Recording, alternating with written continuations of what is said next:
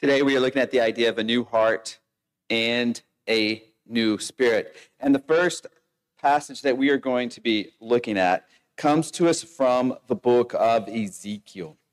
Ezekiel is a prophet that is sending a message to the people hundreds of years before Jesus will come.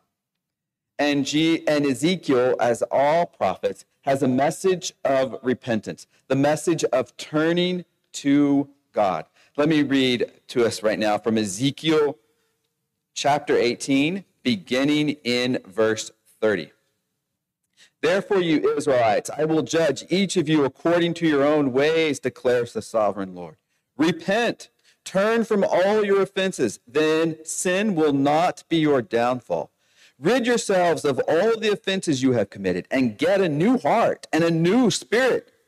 Why will you die, people of Israel? For I take no pleasure in the death of anyone, declares the sovereign Lord. Repent and live. Repentance, it's turning from evil and turning towards God. One of the things that is true of evil is that it leads to death. When we think of evil, and the example of evil in our relationships. In other words, you're in a relationship with someone who's selfish, who's deceptive, who's abusive, and such evil practices. That relationship will die. But if that relationship is to endure, you will need things like love, kindness, and a servant-mindedness. Evil is damaging to our relationships. Hence, the reason in verse 23, we are told to repent and live.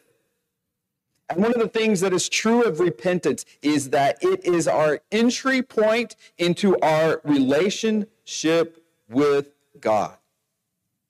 That is how we begin our relationship with God, is with repentance, turning from the evil that is within.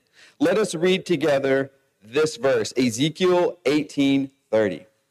Repent, turn from all your offenses, then sin will not be your downfall. So that's just it. That's pretty easy, right? We just need to turn from sin, turn to God, and all things will be solved. But there is a little problem. And this little problem is that we are sin addicts. No matter how hard we try, our sin will still overpower us. And as a result, we need to repent again and again and again and again. And one of the things that happens with repentance is that when we repent, we often do a little better. And we begin to look better on the outside, which is a nice thing. We do want to be better on the outside. And to help us kind of understand how repentance works in our life and how it does help us in how we live our lives, it helps us on the outside, I've got an illustration for us today.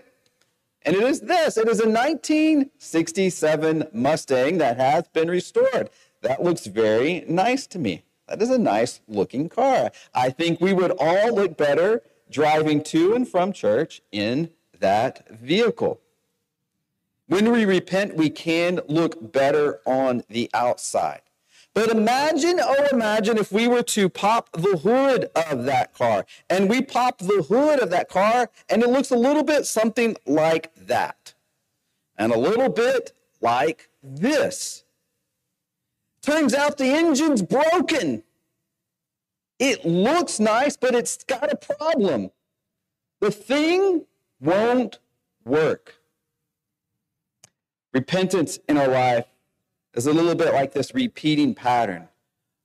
We repent, we get better, but then we get worse again. We're broken. We repent, we get better, but then we're broken again. We repent, we get better, but then we are broken again. How do we solve this problem? The prophet Ezekiel has an idea for solving this problem. The prophet Ezekiel, a number of times through the book, mentions a new heart and a new spirit. Stop trying to fix the old and get something that is new. Let us read this verse together, Ezekiel 18:31. Rid yourselves of all the offenses you have committed. Get a new heart and a new spirit. Fantastic. Now we know the solution. We need a new heart and a new spirit. So where do we get those things? Is that something I can get on Amazon? Is there some guy selling those on eBay? He's got them piled up in his basement somewhere, and he'll sell them to me on discount. Is that where I find a new heart and a new spirit? Maybe it's more of an Etsy type deal. Walmart, Target, local shop. Where do I find this new heart and new spirit? Is this the kind of thing they sell on the dark web? Is this one of these things that if we just know where to go?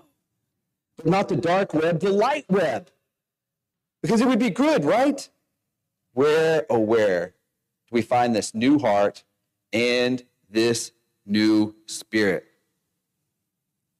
Well, obviously, it will not be purchased, whether on the dark web or not. It comes through Jesus Christ. It comes through the sacrificial work of Jesus Christ, who goes to the cross on our behalf, who takes his sin upon himself and pays the cost of that sin and suffers death on our behalf.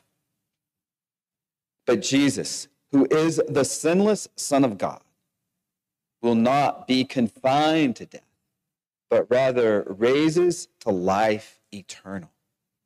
And in his resurrection to an everlasting life, he sends his Spirit upon us so that we might have a new heart and a new spirit. And later in the service, when we come to communion, we will celebrate that. We will celebrate together the work of Jesus on our behalf so that we might have a new heart and a new spirit. And this new heart and this new spirit, it equips us for life together. It equips us for the way that we as a church move forward. And for our next passage, we are going to be looking at Philippians chapter 2. And we are going to be seeing, what does this life together look like with this new heart and this new spirit?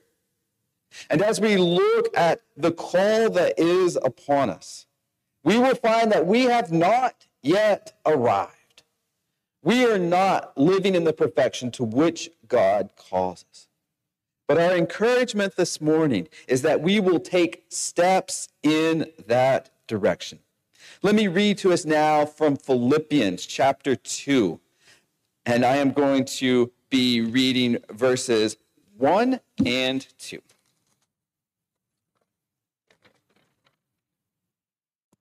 Therefore, if you have any encouragement from being united with Christ, if any comfort from his love, if any common sharing in the Spirit, if any tenderness and compassion, then make my joy complete by being like-minded, having the same love, being one in spirit and in mind. The passage reminds us that as indwellers of the Holy Spirit, we have some expectations upon us, that we as the church should be in one spirit and one mind. That is a difficult calling placed upon us.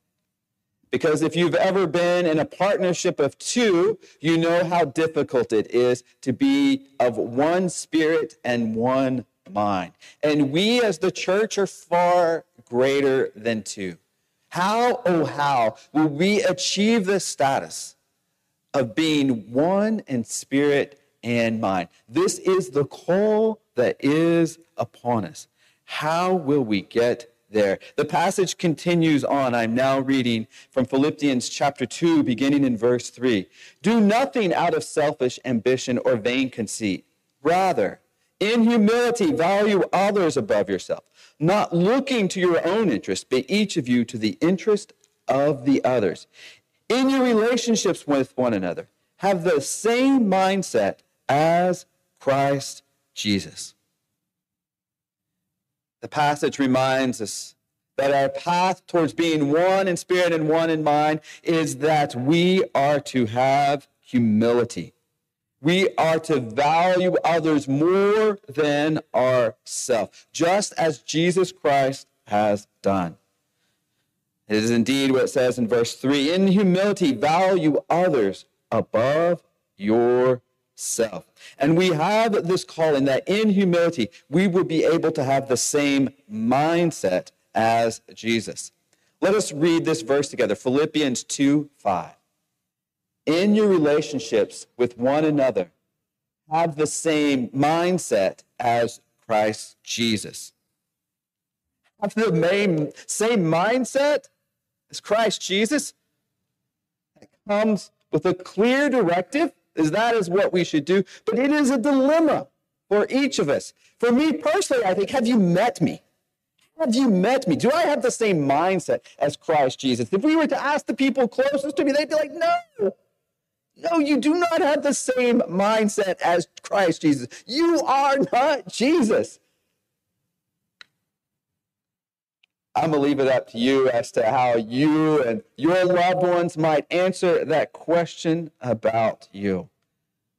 The truth is, I have the same chance of developing the same mindset as Christ Jesus, as I do as becoming the heavyweight boxing champion of the world. Well, that's not going to happen, is it? So what are we to do? We reflect back upon Ezekiel, who says that we will have a new heart and a new spirit, that we will have the power of Jesus Christ within us. And Jesus is indeed one who is humble. Jesus is one who has, through his very life, exhibited great humility. And the passage here from Philippians explains that. I'm going to be reading from Philippians chapter 2, verses 6 through 11. Who, that being Jesus, who, being in the very nature God, did not consider equality with God something to be used to his own advantage. Rather, he made himself nothing by taking the very nature of a servant, being made in human likeness and being found in appearance as a man. He humbled himself by becoming obedient to death, even death on a cross. Therefore, God exalted him to the highest place and gave him the name that is above every name, that at the name of Jesus every knee should bow in heaven and on earth and under the earth, and every tongue acknowledge that Jesus Christ is Lord, to the glory of God the Father. We have this great example of Jesus, who chooses humility, despite having the very nature of God, became human, even to the point of death on a cross. And one of the patterns that we see throughout Scripture is that as people are willing to humble themselves, then God will lift them up. And as Jesus was willing to humble himself even to the point of death on a cross, that God raised him up. And God raises Jesus up and esteems him in such high regard that all people will acknowledge that Jesus is Lord. That is the example to which we are called to live out with one another. This mindset of Jesus Christ, who humbled himself to the point of death, who will be exalted forever by the power of God. We are to live like Jesus. Have you met me? Do you know me? I can assure you that those closest to me have never confused me for Jesus. They never said to me, oh, your humility and Jesus, one and the same, I can barely tell the difference. How are we going to do this? How are we going to live the example of Jesus Christ, even if we have this new heart and this new spirit? It kind of feels like God wants us to be this. God wants us to be perfect. That's the calling. But we look at our lives and we're this. We're all broken. What are we to do? The reality is that this side of glory, we remain a work in progress. Each of us striving to become the perfect one that God calls us to. And this passage does understand our own limitations. Let me finish off our reading today from Philippians chapter 2, beginning in verse 12. Therefore, my dear friends, as you have always obeyed, not only in my presence, but how much more in my absence, continue to work out your salvation with fear and trembling. For it is God who works in you to will and to act in order to fulfill his good purpose. Continue to work out our salvation. We are works in progress. We are in progress, and we should, as people who are in progress, be those who are becoming more like Jesus. We are becoming more like Jesus. Will we get there this side of glory? We will not. But to simply give up and say, I can't, it'll never happen, is unacceptable. When we think of ourselves as being a little bit broken, I would say to each and every one of us, let's get a tool and get to work and make some improvements so that we can become more like Jesus. And today, the tool that we talk about is the one of humility, the one of esteeming others above ourselves. And when we look at this tool of humility, it is something that God uses throughout the course of the Bible, that God uses humble people. Humble people don't steal God's glory, they give it away. Humble people point towards God more than any other. When God needed someone to lead his people out of Egypt, he looked for Moses, man who is described as more humble than all those upon the earth. When God needed someone to save his people from their sins, he chose Jesus, the greatest example of humility. The one who, though being in the very nature God, became human on our behalf. And for us, we must strive to be humble people. And when we come and we think, how do I become humble? I will tell you a quick way there, pray for it. There are some prayers that God answers, and God answers fast. The prayer for humility is one of them. Pray that God will humble you, and you will indeed be humble. Will it be fun? I doubt it, because humility seldom is. But God uses humble people.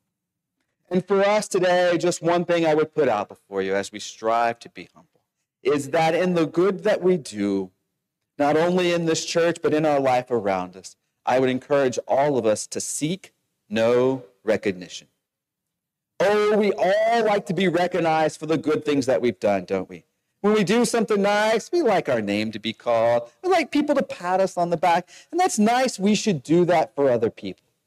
But as we do good around us, this week, I encourage you, seek no recognition. expect no recognition. That is difficult. That is hard. A story from you coming out of Gordon College, which is a Christian college on the North Shore. Not so long ago, Gordon College, like many small colleges across the U.S., was having financial difficulties. They were on the verge of shutting down.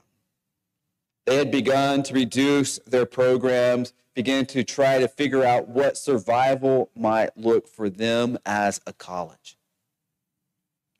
And then 4 years ago, they received a gift that changed the directory of the college. They received a gift of $75.5 million. This was a huge sum to the college. It gave them a future.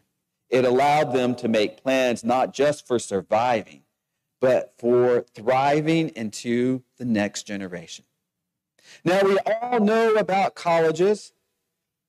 They are happy to receive your money, but they also put your name on anything. If you've ever been to a college campus, you never just walk into the building. It's the so-and-so building. Their name's on everything. And that's how they recognize their financial donors. That's just how the world works, and we live with it. But this donor to Gordon College, which is a Christian college, in case you didn't know, this donor to Gordon College gave anonymously. This was such a significant fund, I think they probably could have had the college named after themselves. At least added their name to the college.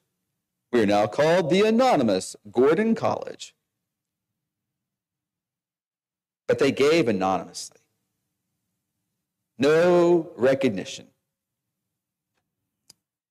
That is humble giving.